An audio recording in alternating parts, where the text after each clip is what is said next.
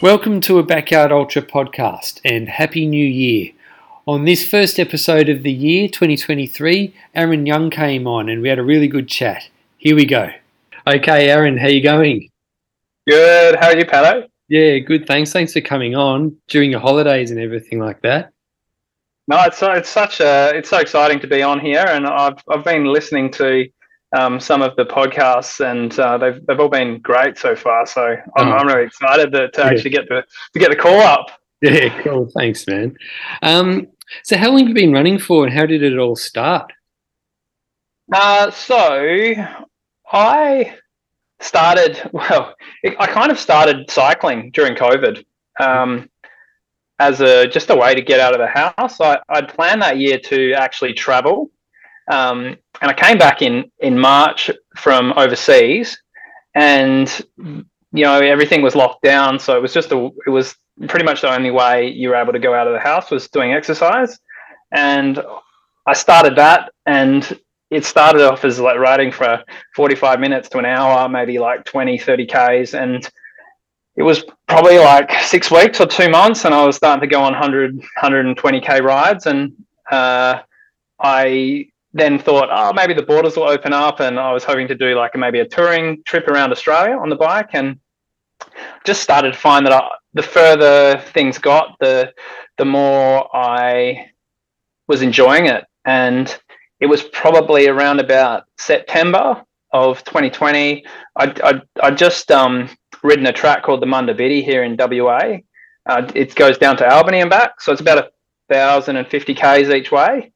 And I came back and my knees are a little bit sore, so I started swimming. And a friend of mine that I've been cycling with was just about to, he was planning to do his first Ironman. And so I immediately kind of, because I was enjoying the swimming as well, went and said, I'll give triathlon a go. Yeah. And my coach now, I went up to him and I was like, I'd like to do the Ironman. I know it's only 6 weeks away, but do you reckon I could do it? And he kind of gave me a bit of a look and like, are you serious? And he's like, maybe you could aim for the following year. So it probably would have been about October of 2020 when I started running. And I remember my first run up the road, and it was probably around about, I was probably running about a 7-minute pace up the road, and I think I did about 5 Ks. And by the end of it, I got back and like I was quite fit from cycling, but all my joints really hurt. And I got to this point where I was like, oh my God, well, I'm glad that I got told no. Yeah. And from there, 2021, I spent the year, my goal was to do my first Ironman, which I did in Busselton in December. And during the start of my Ironman training, I'd heard about the Birdies backyard ultras, and my coach was doing one, and so I signed up and I did Birdies in 2021, and with given that I just started training for my first Ironman, I had a bit of a limit on what I was aiming to do. I was kind of given a limit of around about 50 Ks because I was, I'd set pretty ambitious goals for my first Ironman, and it was, I think Pete, my coach, knew that if I'd gone and pushed myself, I probably would have interrupted my training. I wouldn't have really got what I wanted for the Ironman. Yeah. And with the, I don't really know all that much about Ironman. Like, how far is like each leg, and how long? Were you happy with how you went? I didn't quite reach my goal, but I am quite happy with how I went. So each leg, so you've got a 3.8 kilometer swim, you've got a 180 kilometer cycle, and then a marathon run at the end of it. Oh, gee. So I was aiming to go sub 10, and I ended up doing it in about 10 and a half hours, or 10 hours 35, I think. Yeah. Were you doing much swimming training as well? Yeah, I think towards the end of my training, I was doing probably 3 sessions in the pool a week. They're all around about the 3K kind of mark. So around just over an hour of swimming. So you did Birdies, and you must have Hmm. did you fall in love with the backyard ultra format, or well, you must have liked it because you decided to do it again. Absolutely. As soon as I heard about it, even before I'd um, even tried it, um, so I'd been for like a trail run with my coach Pete, who'd been training and was planning to do birdies in 2021. And even just hearing about the concept of like last person standing and doing the lap each hour and just trying to hang in there, to me that was like straight away I was like, oh, that sounds really good, and it sounds like something I'd be good at, because I'm not in the grand scheme of things, I'm not an overly fast runner, or I tended to just really enjoy when things get a little bit longer and a little bit slower. It kind Yeah, of suit me a little bit more. yeah. So you did 10 hours at Birdies in 2021. Is that correct? Yeah, yeah. And then you did your ultra, you did your Ironman, and then that was it. You focused on your next. You've been focusing on backyard ultras ever since. Then I guess is that right? Yeah, so this year I competed in three. So there was two over in WA. So there's Hurdy's front yard, which is around Herdston Lake in Perth, and then Birdie's backyard, which is around Lake Tarraninning. It's about 2 hours south of Perth. And I Yeah, think you're signed up to do Birdies next year. Is that right? yeah, yeah, yeah. Well, Yeah. this year now, yeah. Oh yes. I didn't realize it was so like far away when I bought my ticket though. It's going to be a bit of a. I'm going to have to organise how to bit of logistics to organise to get there and stuff like that. But Yeah, absolutely. it looks awesome though. I can't wait. I guess I just land, hire a car, and drive in. Yeah, and there's the good thing about Birdies is that there's quite a lot of facilities there because it's in a caravan park. Yeah, So all the toilet, shower, all those kind of facilities are there. It's pretty well set up from that perspective. There's a nice big camp kitchen that support crew and those kind of things can use, and mm, so from that perspective, there's a lot there already to help you with the race. yeah, cool. So I saw that you did 10 hours on your first backyard ultra, and then you did 28 at Hurdy's, your next one. And I was thinking, oh, I wonder how he improved so much. But now I know, like, you actually set yourself a limit of about 10 hours on your first one because of the Ironman training. Is that right? Yeah, yeah. Uh, and Hurdy's was, I think, Hurdy's, there was the the that was like my first proper go at trying to test myself. Yeah. Um, and I also, with Hurdy's, I tested positive to COVID about 2 days afterwards. So Um, it's quite likely that I probably had COVID during the race. yeah. Um, and you know, it was just, but I think inevitably my Hurdy's race just ended with a bit of a mental fade. It was lap 28. I'd kind of got to 24 hours and I was like, oh, I'm happy with that. And then I just found that my brain just started to like make excuses Yeah. about, it's like, how am I going to get out of this now? How am I going to, and it got to a point, it just got dark and then my headlight didn't turn on and I was like, well, that was enough and that was it. And it was done. Yeah. Had you reached a point yet when you had like started trying to sleep and stuff like that, like a sleep strategy or anything, or was it too early in the race? I did try the first night at Hurdy's to sleep. I did a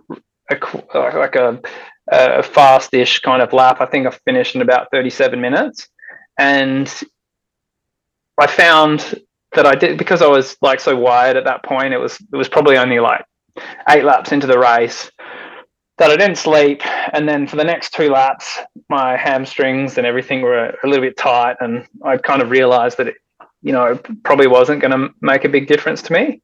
Yeah.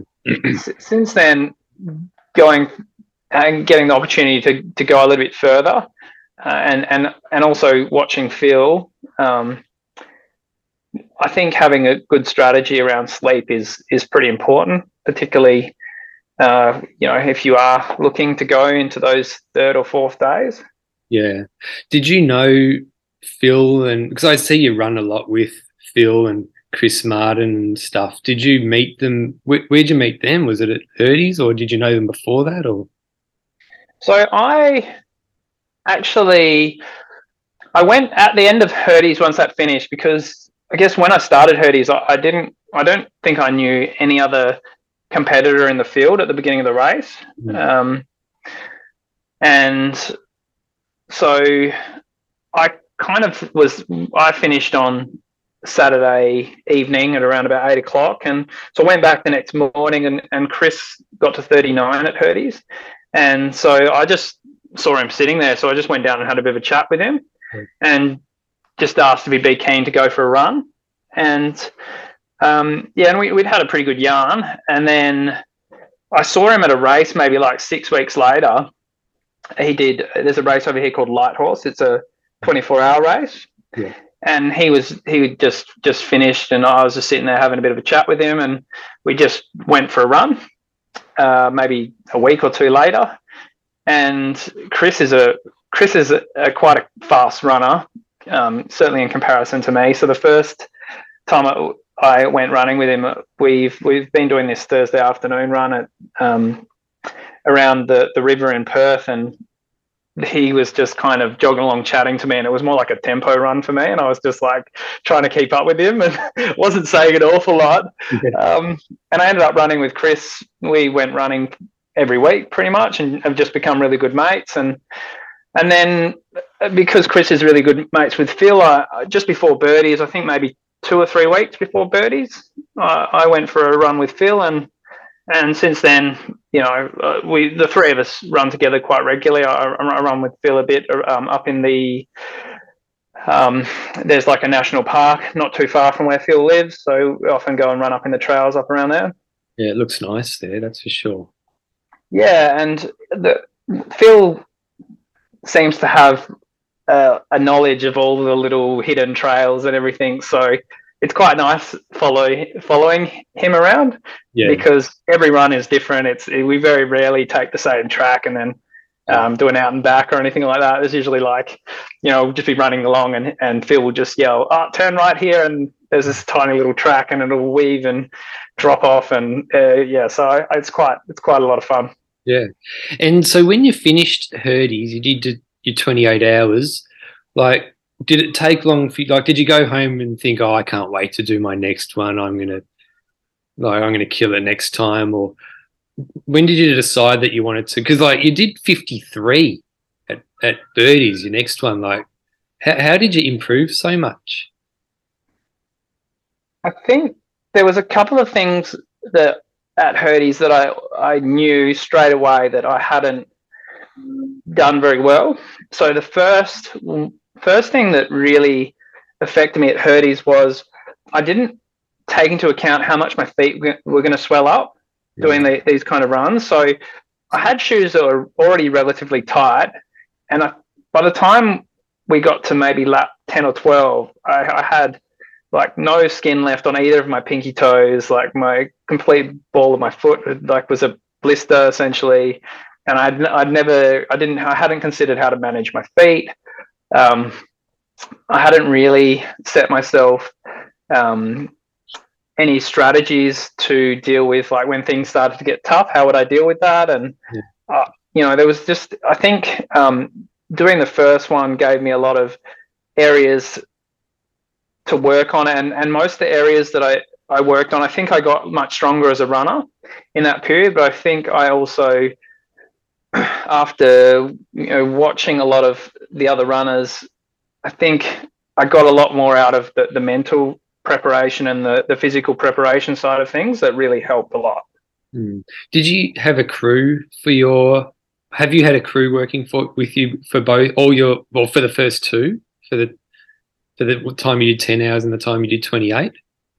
But when I did the 10, I didn't have anyone crewing for me, because I knew I was only doing the 10 hours, and I didn't feel like it was going to be too much of a problem. At at Birdies, I had a crew which kind of fluctuated.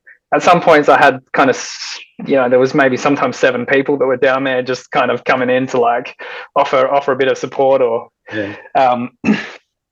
I think at Birdies and certainly at the Sat Champs, I had a lot more structure around what I wanted my crew to do, and we'd thought a lot more about how could I prepare and organize them so they kind of felt like they had some level of knowledge and competence in the different aspects of supporting someone who's doing an ultra marathon.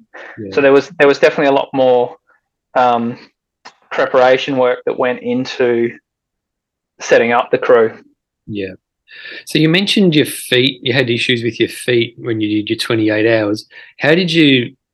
What did you adjust for the next backyard ultra to sort of like solve that problem?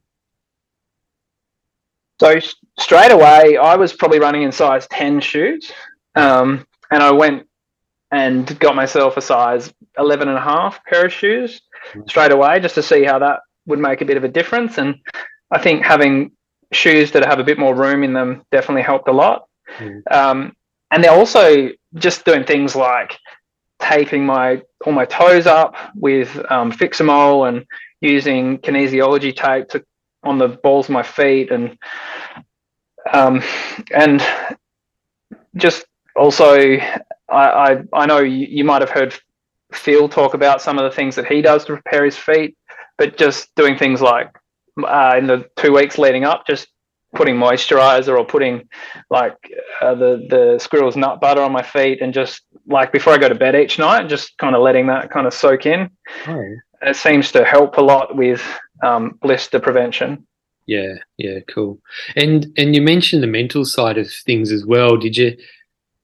How did you sort of like practice that side of things leading up to it? Like, did you just set yourself some rules, like some mantras, or how do you think you managed to go from 28 to 53? Like the mental side of things. I would say a lot of it relates to process.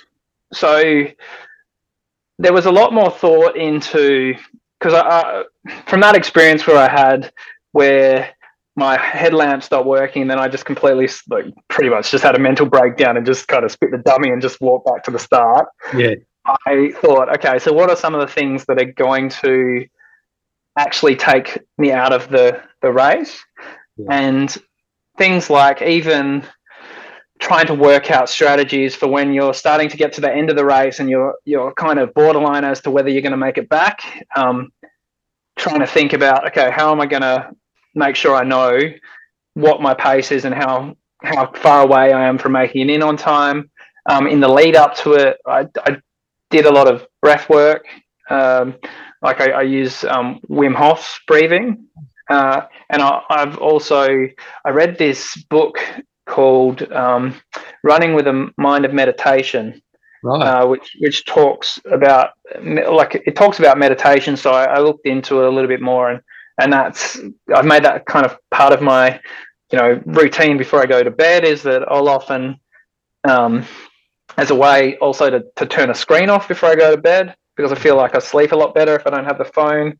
Is to kind of have a little bit of a routine before bed, which involves meditation.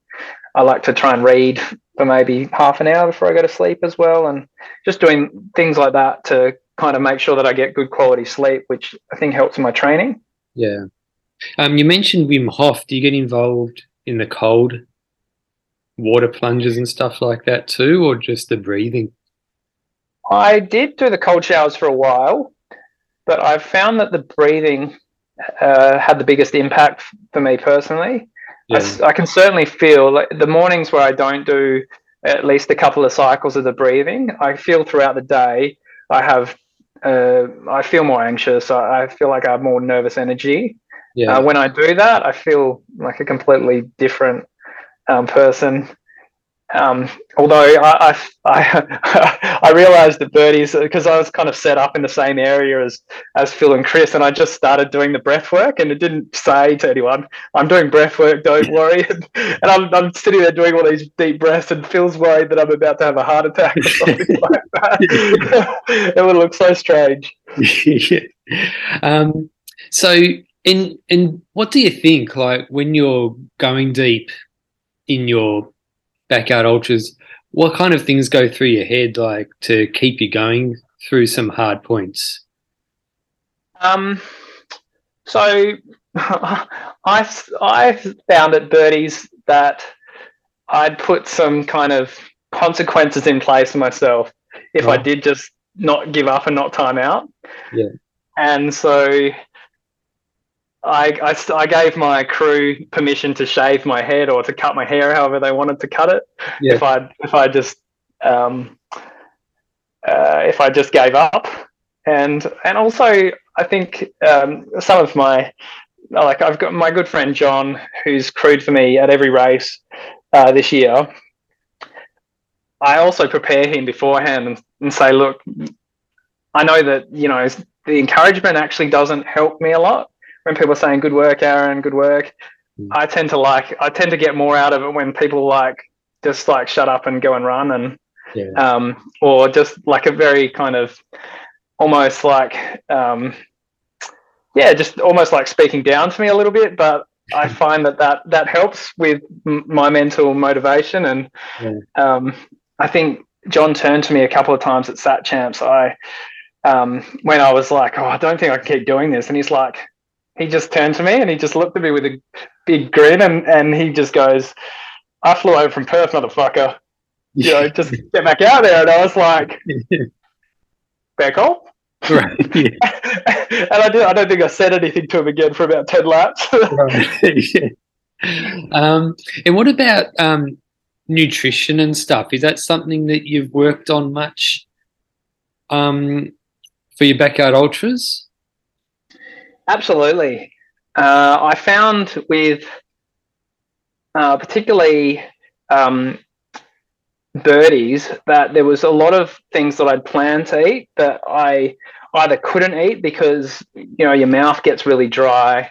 Yeah. So I had a lot of, you know, simple carbs like bread and donuts and in there that I kept coming back and not eating what I'd set in my schedule to eat.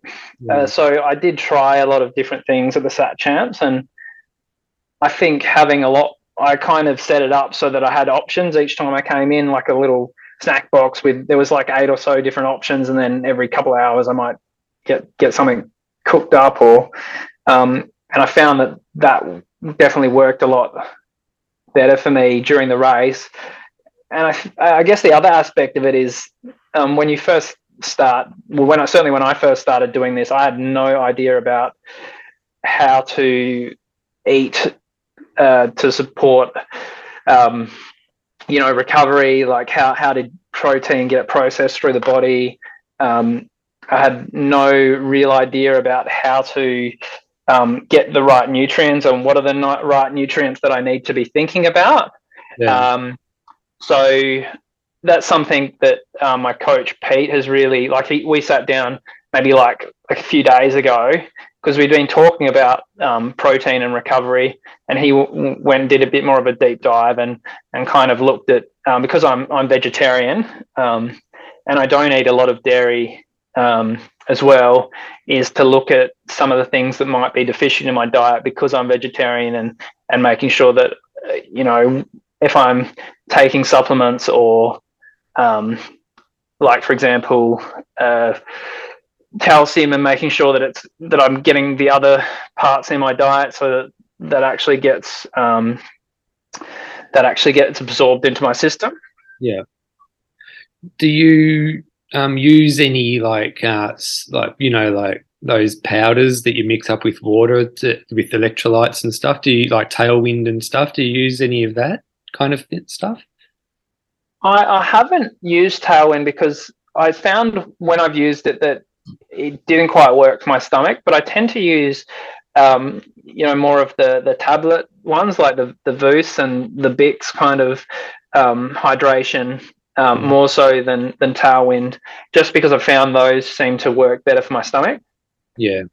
And I do, I do use like protein powders and whatnot just to kind of supplement protein in my diet.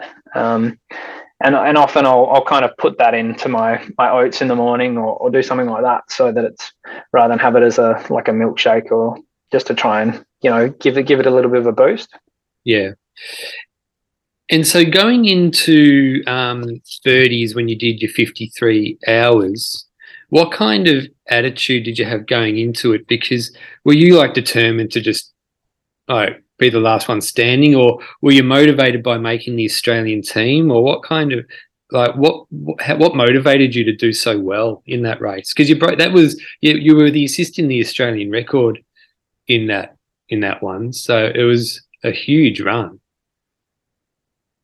Yeah, so I don't think that I actually didn't know about what the satellite champs were until it got explained to me the week after Birdies. Yeah. So I didn't actually know that was a thing. I thought when people were talking about, because Gemma had been talking about qualifying for something throughout the race, and I thought she was actually talking about the Australian Masters, right? Because I'd seen that advertised, and so I was like, oh great, I've qualified for that. That's good.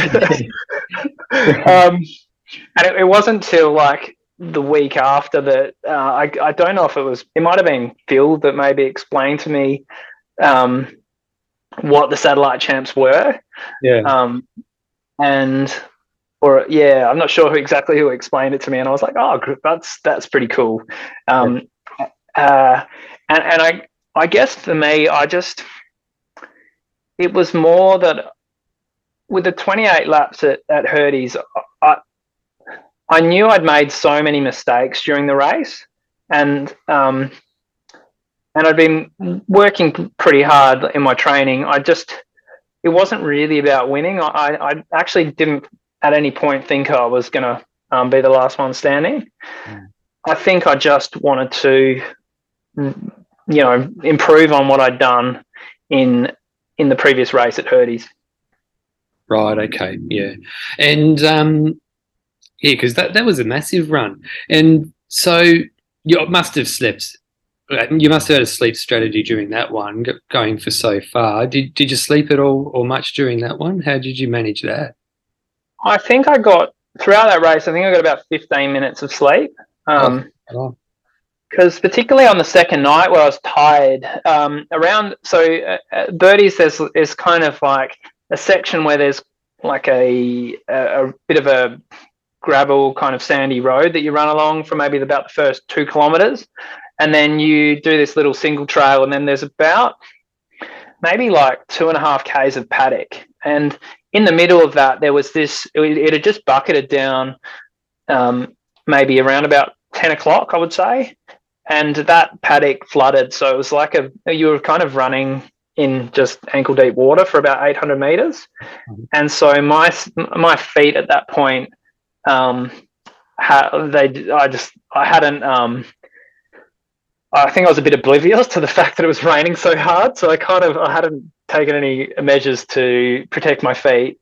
And my feet just deteriorated over the course of about 2 laps. And so by the time it got to that second night, I actually wasn't making good enough time for a big chunk of the night to actually get any sleep.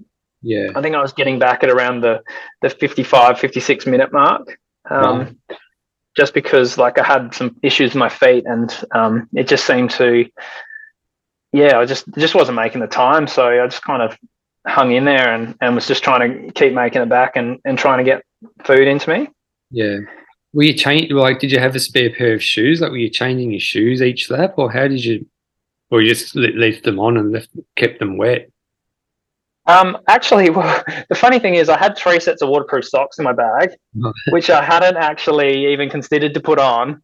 And so I came back, and it probably might have been about lap 38 or lap 39 or something along those lines. And my feet were falling apart, and my crew wasn't really sure how to help in this situation. And so it was actually Gemma Gore that she was like sleeping, and so she got up and she kind of helped patch up my feet, and then I kept trying to make it back so I could try and take off my shoes to kind of, keep fixing things. And eventually, I would say maybe 5 or 6 laps later, I'd been wearing the waterproof socks. My feet just kind of, they just went from being painful to kind of like more of a numb feeling where the blisters were. And then it seemed like everything was going okay for a little bit. Yeah, okay. And what eventually ended it for you at the 53 hours? I think I just got to a point where I just, I remember that last lap, I was running along with Phil, and he was kind of like monitoring the pace, and he's like, well, we're at the 1K mark and we're already kind of like 12, 13 minutes in. He's like, I probably need to start taking off just to make sure that I make it back in time. Yeah. And so at that point, I kind of like stopped and I sat down, and I shouldn't have sat down. And then I kind of got back up and I was like, oh, I'm not going anywhere. So I just kind of walked back. So were you the two of you running together for a lot of the end, like for a lot of it, were you, just to help each other? Yeah, I think it was more Phil helping me. Yeah. Like I definitely knew that he wanted to. I know at Birdies he'd missed out on breaking his Australian record by 1 lap, and so I knew that he wanted to break his record again. And so Jess pulled out at lap 45, and he immediately kind of jogged up next to me in the next lap, and he's like, "How you going? You need any help? What Yeah. What do you need?" And there was probably a lap, maybe 2 laps later, where he's like, "I'm doing a quicker one this one because I'm going to have a shower and whatnot." And I think there might have been like at least half a dozen people that ran back the opposite way around the loop to kind of like give me encouragement to make sure that I didn't stop at that point. So I think he might have been a little bit worried, particularly early, once it was just down to the 2 of us, that the race would end soon. And I think he wanted to try and see how far he could push it. Yeah. Have you ever used showers as a between laps as something to do? I did it on the first morning at Birdies, and I found it to be. I gave myself like 25 minutes to have a shower, so I probably didn't need that much time. Yeah. But I did find that it certainly coming into that after doing the overnight, and it had been quite cold overnight. Having a nice warm shower did help to like warm up the body, and I felt really good for the next 5 or 6 laps after having a shower. Yeah. So the next race you had after Birdies was the Satellite World Champs. You mentioned a few times. What type of things did you do to prepare for that?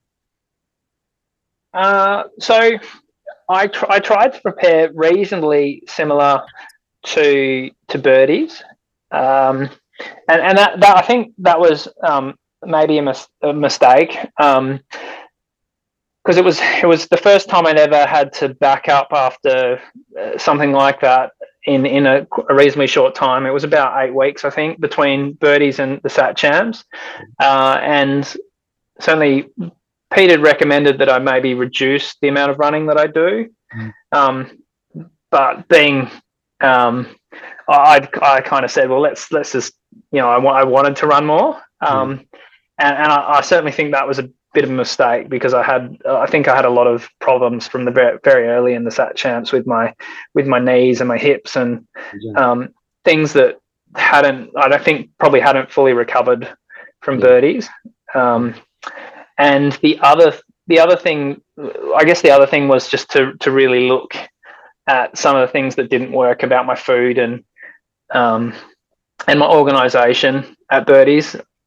So that it made it a bit easier for my crew to be able to, to assist me and to find things. Like at Birdies, I kind of had all of my stuff in maybe like 8 or 9 big waterproof kind of bags, and Often I'd come in and I'd ask for something, and they'd be like, "Okay, well, we'll get it for you when you go, and we'll find it by the time you get back on the next lap." So I'd seen Phil with a lot of like different organizers and ways to organize his gear, and he had labels on everything, and I was like, "Oh, well, it was a big focus to try and make life a lot easier for my crew to be able to support me with everything from making sure all of the medical kit with all the foot care stuff is like it's all in the same place as opposed to spread out over 6 bags, and just the things that you don't when you're putting all the stuff in, you're like, I've got it all there, but I didn't actually kind of think about how they might be using it. Did you have a van with you at the Satellite World Champs? Me and Chris hired a camper trailer, and we got it delivered there, which was there was a couple of like locals that hired them out, and they just delivered it there and set it up for us, and on the day. Yeah, it was great, and I think it cost about $150 for them to kind of bring it, set it up, pick it up, do everything, and so that made our lives a hell of a lot easier. Yeah, and did you have a shower in that one, and did you use it? I didn't have a shower during the Sat Champs, right. But we did often just when we're changing clothes, like do a bit of a wash with a cloth. Yeah. It was nice being in the camper trailer. Like at Birdies, it was probably similar kind of conditions at Birdies, but I was just in a marquee, so having a camper van that had a heating system and all those kind of things that you could kind of jump into in between laps was like absolutely a dream. Especially at night time, because it was pretty cold, wasn't it? Yeah, I think the third night, which by that point I was out, was probably the coldest night. Right, yeah. Yeah, so I think certainly there was the icicles on some of the windscreens, and yeah, so yeah.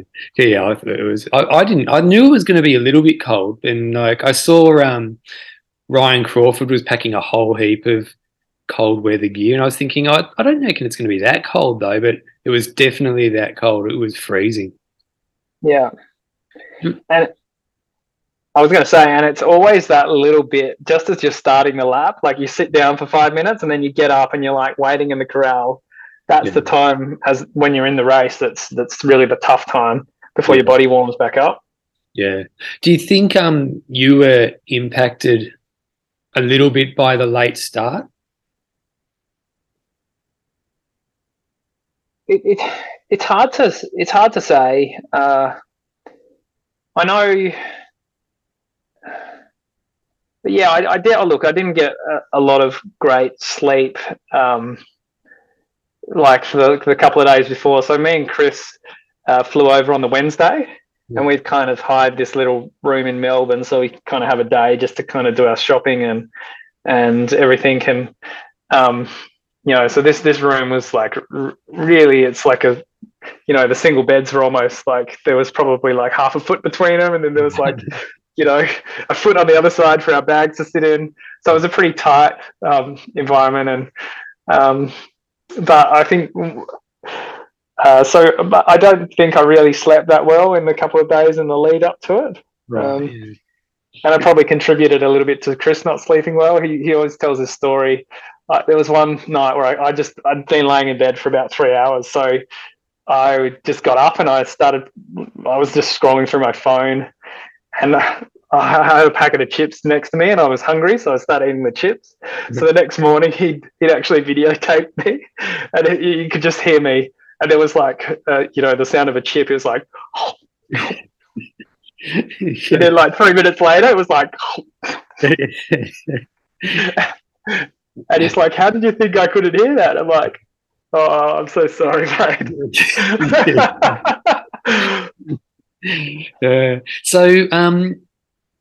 So with that, so you did 48 hours at the Satellite World Championships, which is still really good. It wasn't your best, but overall, how did you rate that performance, and what did you learn from it?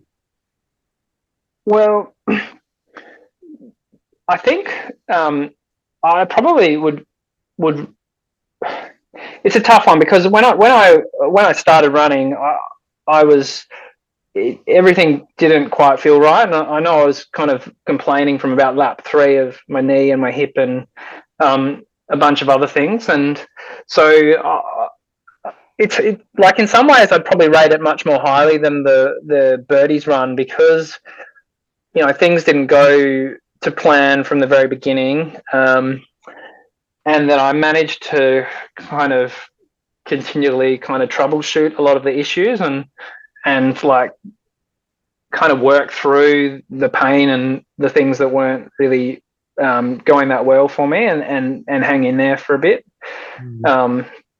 So from that perspective, I think I learned a lot about how to kind of manage pain and how to kind of, I guess, keep going when things aren't really going that well. Yeah. And I guess the good thing about these kind of races is a lot of the pain that you feel, it kind of comes and goes. Like at the time, it might hang around for 5 laps, but if you can kind of just hang in there for those 5 laps, that problem with the knee or that problem with the hip or whatever it is usually kind of semi-resolves itself, at least for a short period. And I think that helped a lot. And look, I was quite, it was quite an honour to be a part of the Australian team. Yeah. I certainly didn't. I've never even represented, WA in anything, let alone representing Australia. So it was a pretty big honour to be a part of that team. Yeah. And one of the things that I certainly felt out of it is that, that there was a lot of camaraderie between the athletes. And I know that there was a lot of people kind of experiencing, having various levels of discomfort or things that weren't quite working. I remember John coming to talk to me about his stomach, and I said, I usually eat marshmallows during a race because that kind of helps to block up your stomach if it's not feeling great. And, we all seemed to like try and help each other the best we could. And I think that did help him a little bit. And I think we're all kind of trying to do it not as individuals, but for each other, which was a really nice thing to be a part of. Is that a fact? Is it that marshmallows actually really do help that, or is it kind of just like a theory? Well, so one of my ex-partners was a dietitian. Oh, yeah. And that was something, and she's also an ultra runner, and she'd mentioned that to me. So that's something we learned at uni. They taught us, if you've got diarrhea, that marshmallows are something that can help to kind of like stop that. And so since I have been eating marshmallows in races and long rides, I've never had that issue once. So so far, I know that's anecdotal evidence, but I'm certainly sold on the whole thing. Yeah, I'll take marshmallows to the MVP in a few weeks then for sure. That's a good one. I tend to just have one every about 3 or 4 laps. So just kind of just as like a little thing with, whatever else is prepared for that lap. They're just like, here's your marshmallow. Yep. Yeah. What about gels? Do you use them? I try to stay away from things like gels and these longer events.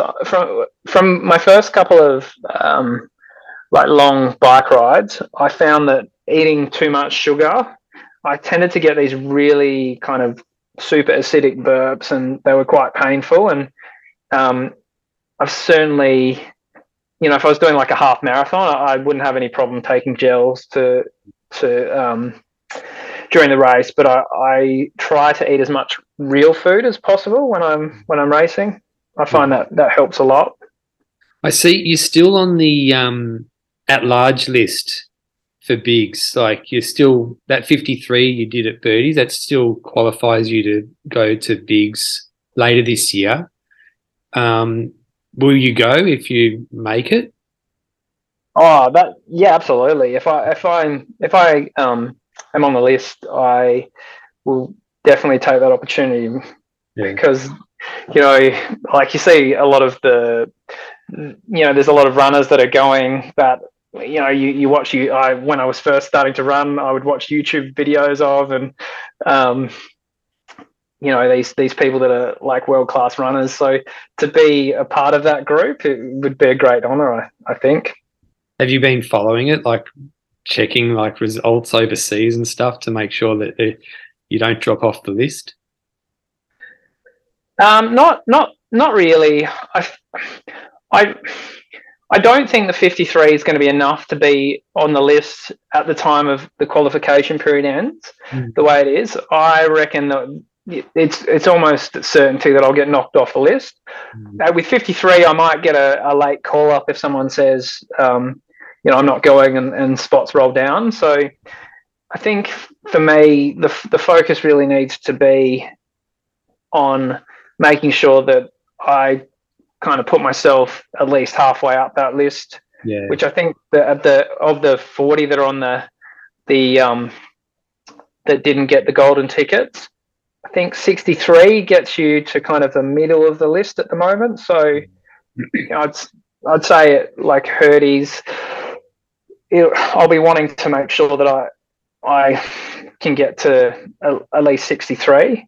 I'll certainly be since I've started doing this, my goal has been to get 72 laps. Right. Yeah. 72 yards. Even at Birdies, that was originally when I did it the first time, that was my goal. And like that kind of stemmed from during like early in 2021, I was looking at joining the army and applying for commandos. Right. And so I know like a part of the test that you do to get accepted, the last kind of 3 days of it, you get tested and worked, and you're not really allowed to sleep. And so to me, that kind of is kind of an equivalent to prove to myself that I wasn't allowed in because of a number of different medical conditions, and I've had a knee reconstruction, and I've had various problems with shoulders and surgeries on shoulders. So I wasn't deemed appropriate from a medical standpoint, but I still would like to see if I could test myself and go to that 72-hour mark. Yeah. That sounds like David Goggins at Bud's kind of training thing. Yeah. It's kind of, I think a lot of the special forces kind of soldiers get tested in that manner. Yeah.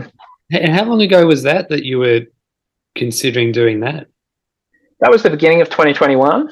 Right. And it's funny you mentioned David Goggins. I'd read his book, and I listened to a lot of his, I'd watch his videos on YouTube, and I was like really interested in it. To me, that whole mentality of like really trying to push yourself and like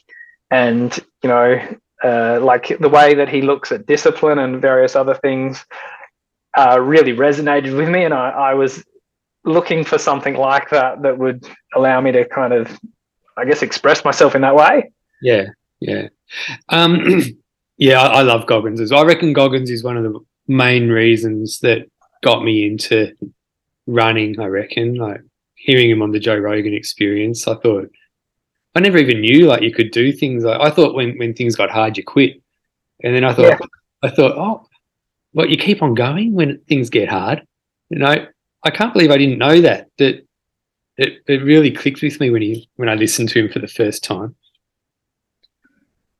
Yeah, and I think it does click with a lot of people.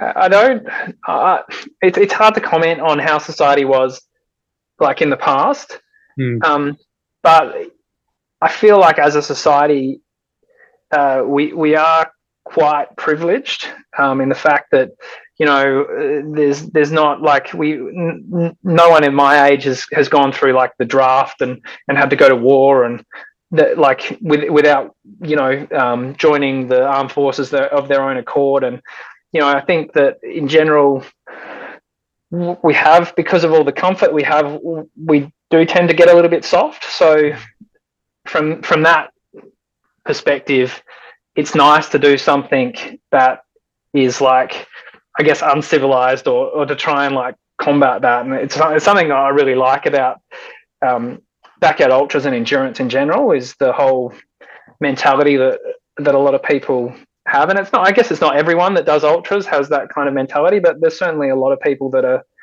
really into things like to people like David Goggins, and I know at Birdies there was a few people running around with David Goggins in there, and they were just listening to him on repeat in their earphones, and like, why not? I think it's great. Yeah, cool.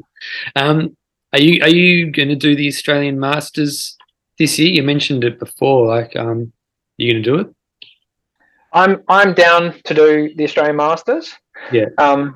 And so that's my plan.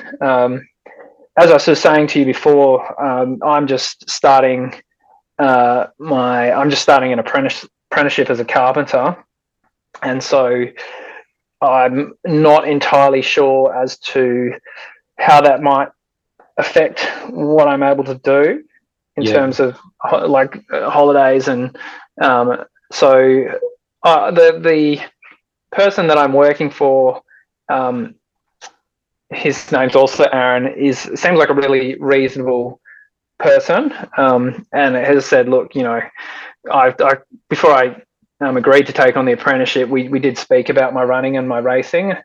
So it's going to be a little bit of a balancing act for me as well, just to make sure that that I guess, one, that I don't take the piss and set myself up to do too many races and take too much time off, and to work out with him about, because if, let's say, Tennessee is a realistic option, it might mean taking 3 weeks off, and it'll be, I think it'll be a little bit of a a conversation that we might have to work through a little bit later in the year. Yeah. How's your training going right at the moment? My training at the moment has been going pretty well. I had a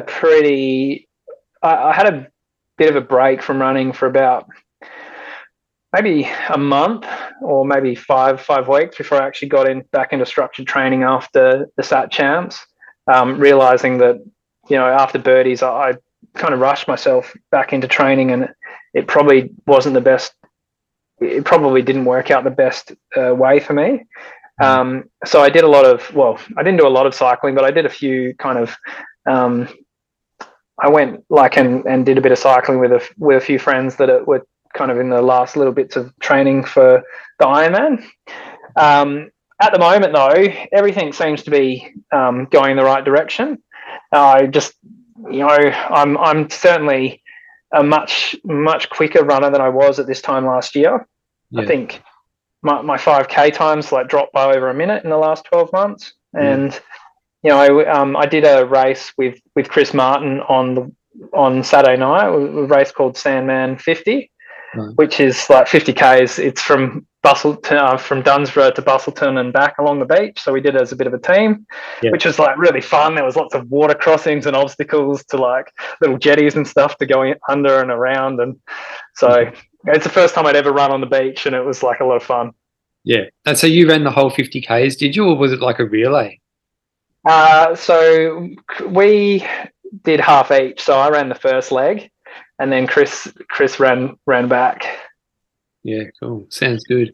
And so Birdies is next. Have you got any new strategies that you want to try or test, or anything like that? I think the biggest things that I'll be focusing on Birdies is in the lead up to it is preparing myself for heat. Like the last time there, it was probably low 30s, but in March in Perth, it's not uncommon for us to have days in the high 30s or even low 40s. So there'll probably be a little bit of preparation. I'm going to try some different ways of cooling myself down when I get hot. I've been talking with my coach about what we could maybe do around that. Maybe we were talking about maybe seeing if we can get a slushy machine or something down at the race. And also I'll spend a bit of time in the sauna and a steam room maybe for like the 3 or 4 weeks before, and for maybe an hour a day, to try and just to kind of acclimatize myself to heat. Yeah, that reminds me. Like, I heard he's obviously gets pretty hot. Like, you would have seen that really good video on YouTube where you can just tell by watching the video how hot it is, and Big Kev is the assist. Yeah, that's an awesome video. I've talked to him about it a lot when he was the guest on, but that's one of my favorite backyard ultra videos on YouTube. That one. Yeah, I yeah, and Kev's, he's such a character. He's like he's real, like, you know, of the Perth ultra running scene. He's like one of the big characters, and it's always great to have him at the races. He's always like dancing and at the start line, and at Birdies, Chris and I and Kev, we were kind of like, every time we ran past each other, we were making little animal noises in each other's ears, and just kind of like, there was always a bit of a joke or something to be had with him. That reminds me. Do you or have you had any or are you one of those guys who has hallucinations when you're going deep in your races?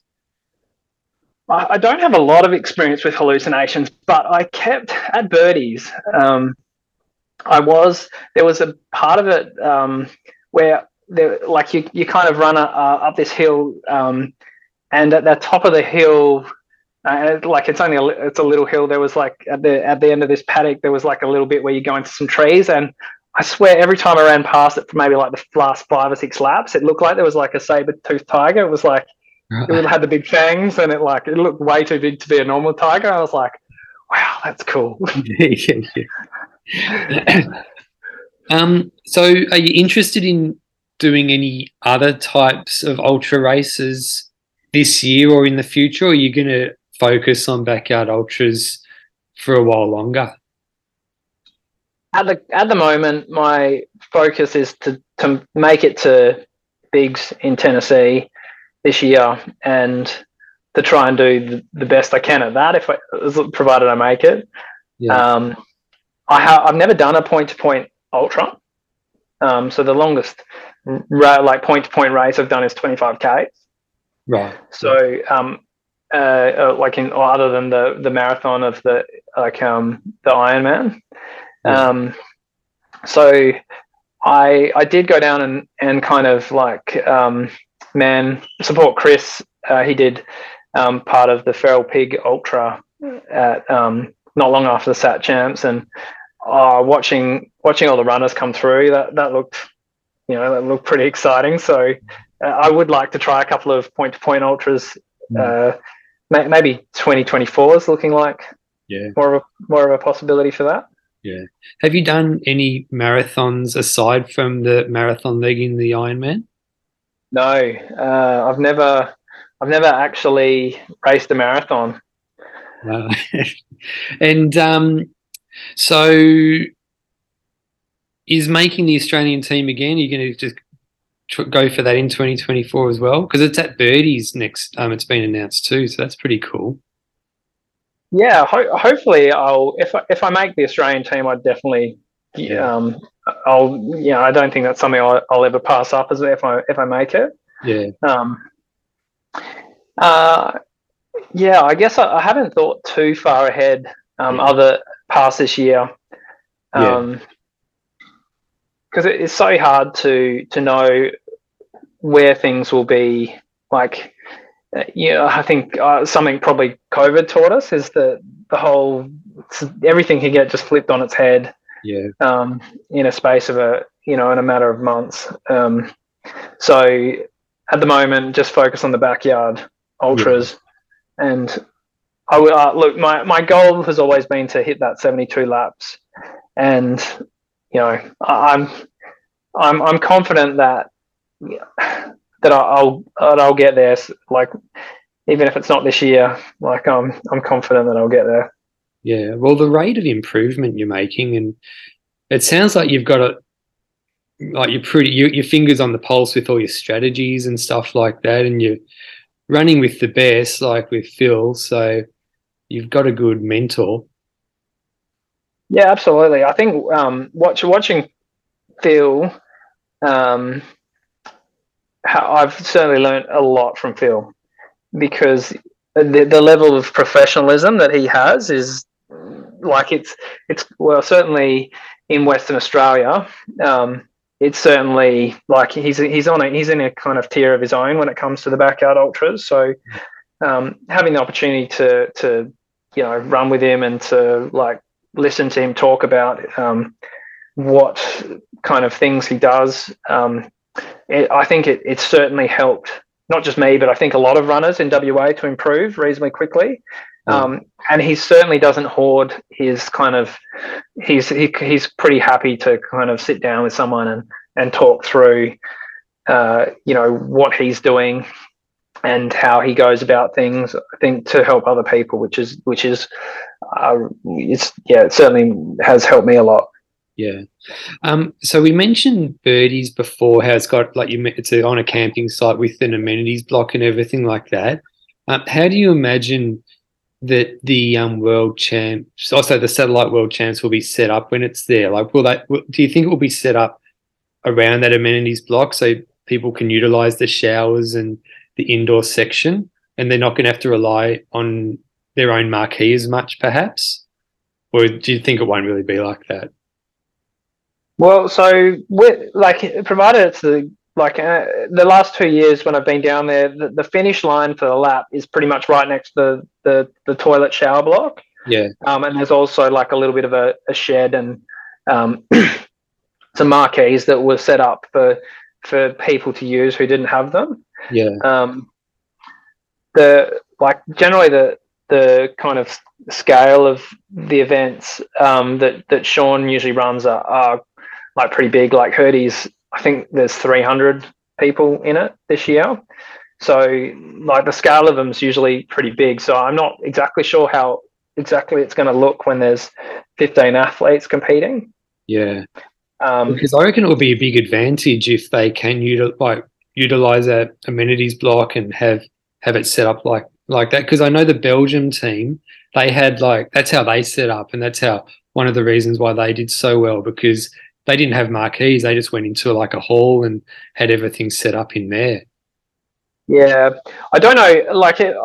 I certainly in the past, like most people have been set up in a marquee or a little camper trailer or something like that along the way. In the last there's usually, I think it'd be about 50 to 60 meters between the finish and the start of the next lap at Birdies. So I mean, you'd expect that probably most of the runners would have a little space right in between the start and the finish. So they kind of directly off the track from there. Yeah, cool. And it's a kind of it's a beautiful place to run around as well. Yeah. And I see you're a bit of a kettlebell king as well.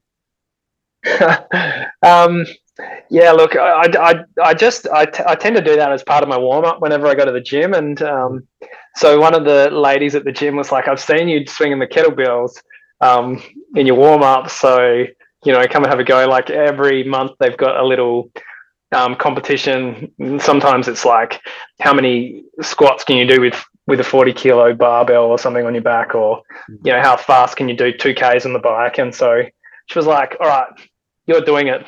Yeah, she wasn't taking no for an answer. So I'm like, okay, we'll do it. And actually, it was perfect because my heart rate monitor had just broken, and so the prize for it was a heart rate monitor. So it was good. I won it. So I think I did something like it was like, how many kettlebell swings could you do in 90 seconds? I think I did maybe like 64 swings with a 20-kilo kettlebell in the 90 seconds. That's pretty good. Yeah, and I felt like I sped up towards the end as well. I was like, oh, I was definitely motivated by the prize. So I did put out a question thing on Instagram. You probably saw. I did get a couple. What's your advice to anyone crewing? So, I think. Well, first of all, if you're an athlete I think it's really important to set your crew up and look at the things that you think they need to know. So, for example, after Birdies, where I really was saved by Gemma coming to my rescue to help me fix my feet, I actually bought my mum and my friend John, who were coming over to crew with me at the Sat Champs. I bought them a book called Fixing Your Feet, which has like some tips about how to manage blisters and various other things. And I was like, chapter 2 and chapter 9 in there. There's some information for you to be so that they kind of feel when they were coming there that they didn't have to ask, is this okay? They just felt like they were competent. They could just go ahead and help. So I think it's really important as an athlete to make sure that you set your crew up well. Yeah. And I think as a crew person, it's really important to make sure that you ask for what the areas where if you're feeling uncomfortable about doing something, or you're not feeling like you're set up properly. I think it's really important to feel like you can ask questions about what is the actual expectation from the runner, and to kind of make sure that you feel comfortable with what you're doing. Yeah. I've certainly felt like I've had no, like the people that I've been really fortunate that so mum's a nurse, so she has like a background in in caring for people, and she knows like a lot more in areas about health and well-being, and like things like managing pain than I do. So I often will say to her, if she asks me, do you want this? I'll be like, you're the expert in that area. Yeah. You tell me what I can do or what I can't do, and then I'm going to follow what you say. Yeah. And I think that's really important.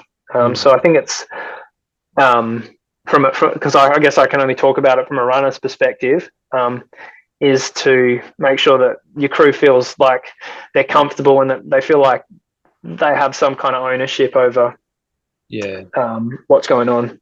Do you, before you start a race, do you tell them, if I come in and say, I don't want to go again, you've got to make me go again, or anything like that? You're not allowed to let me quit? Yeah, certainly. If it's just me giving up, which in all three cases it has been, then absolutely, I would just and my friend John is really good at it. He kind of is quite like humorous when he just tells me to get back out there.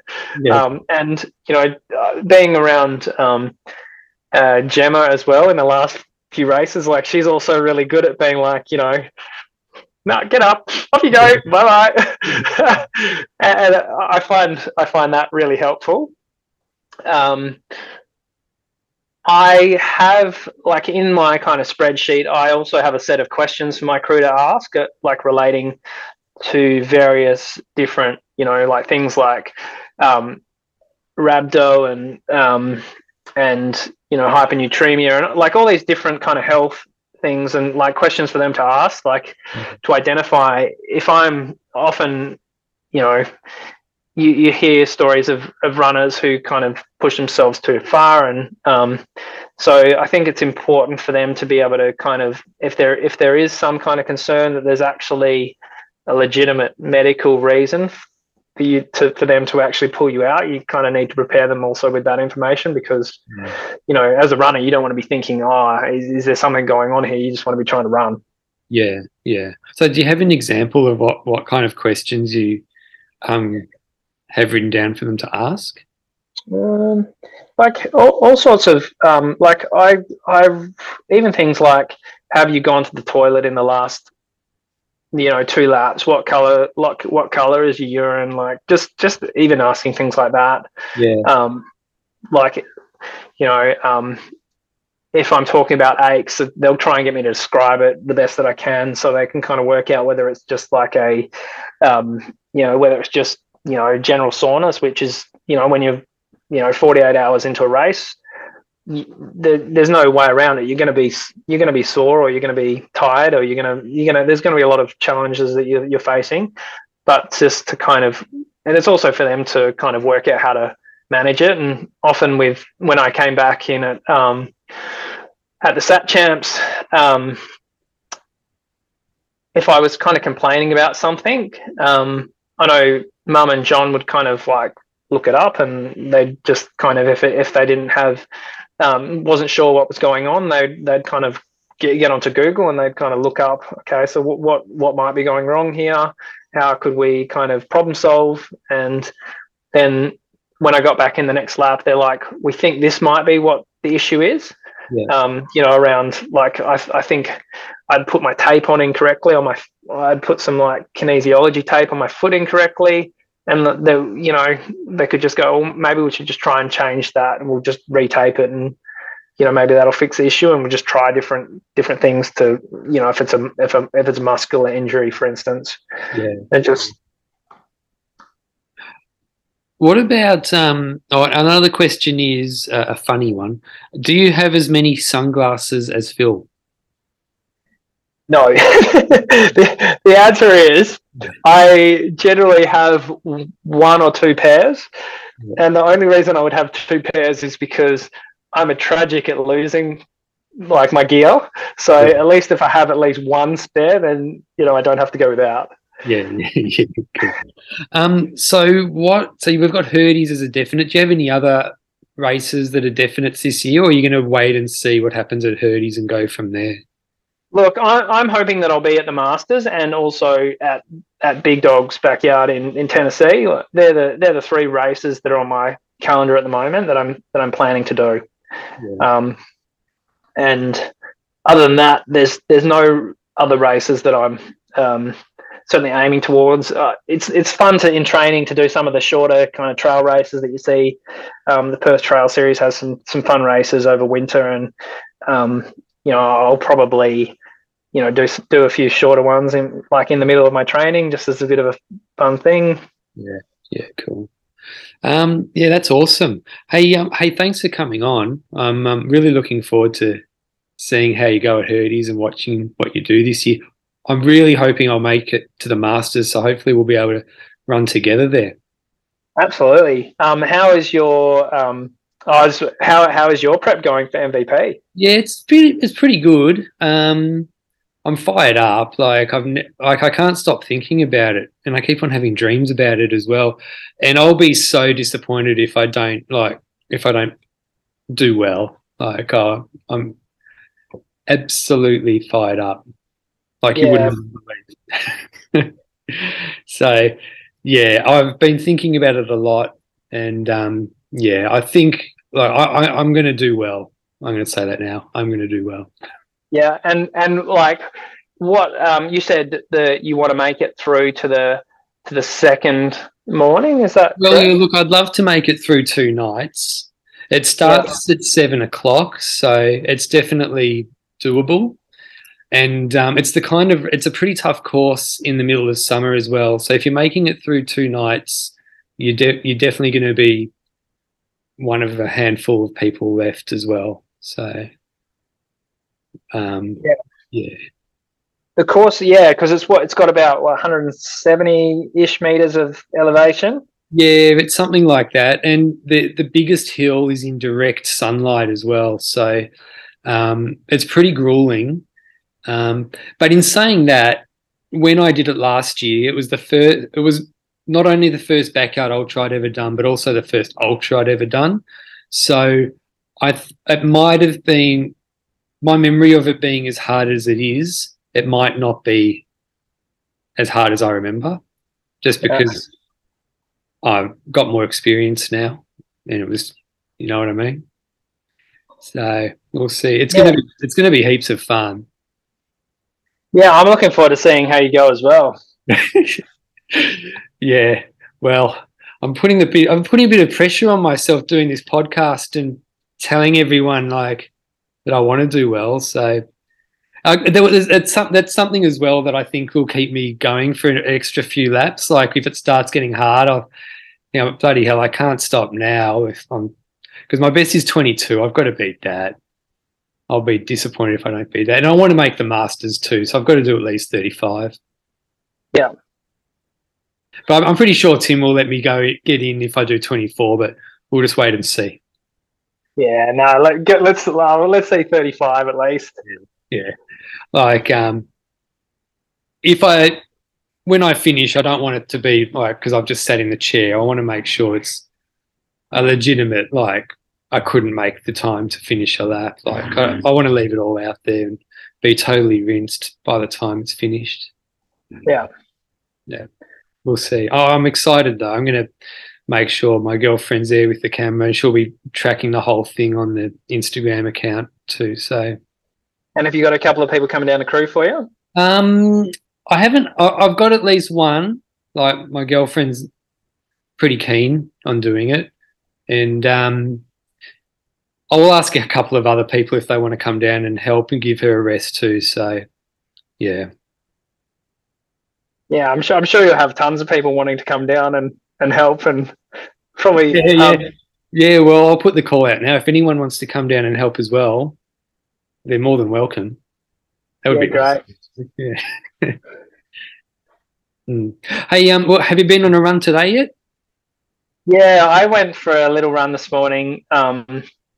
Just ran 10Ks and I came back along the beach. So I ran like 5Ks out along the footpath and then kind of turned down and then ran on the beach for a little bit. Yeah. Which is. And you're on holidays at the moment, are you? You're not at home? Yes. Yeah, so I'm down south at the moment, staying in Bustleton. Yeah. And so my first day as an apprentice carpenter is on Wednesday. So 2 days from now. So it's exciting to have that coming up. Yeah, awesome. Well, all the best with that as well. Thanks for coming on, and we'll keep in touch for sure. Hopefully we'll bump into each other during the year. Absolutely. Thanks so much, Pato. No worries. Have a good one, Aaron. If you've enjoyed this podcast, it would be awesome if you could share, comment, like, subscribe, all of that. If you've got any feedback, shoot me a message. Hope you have a great day. See ya.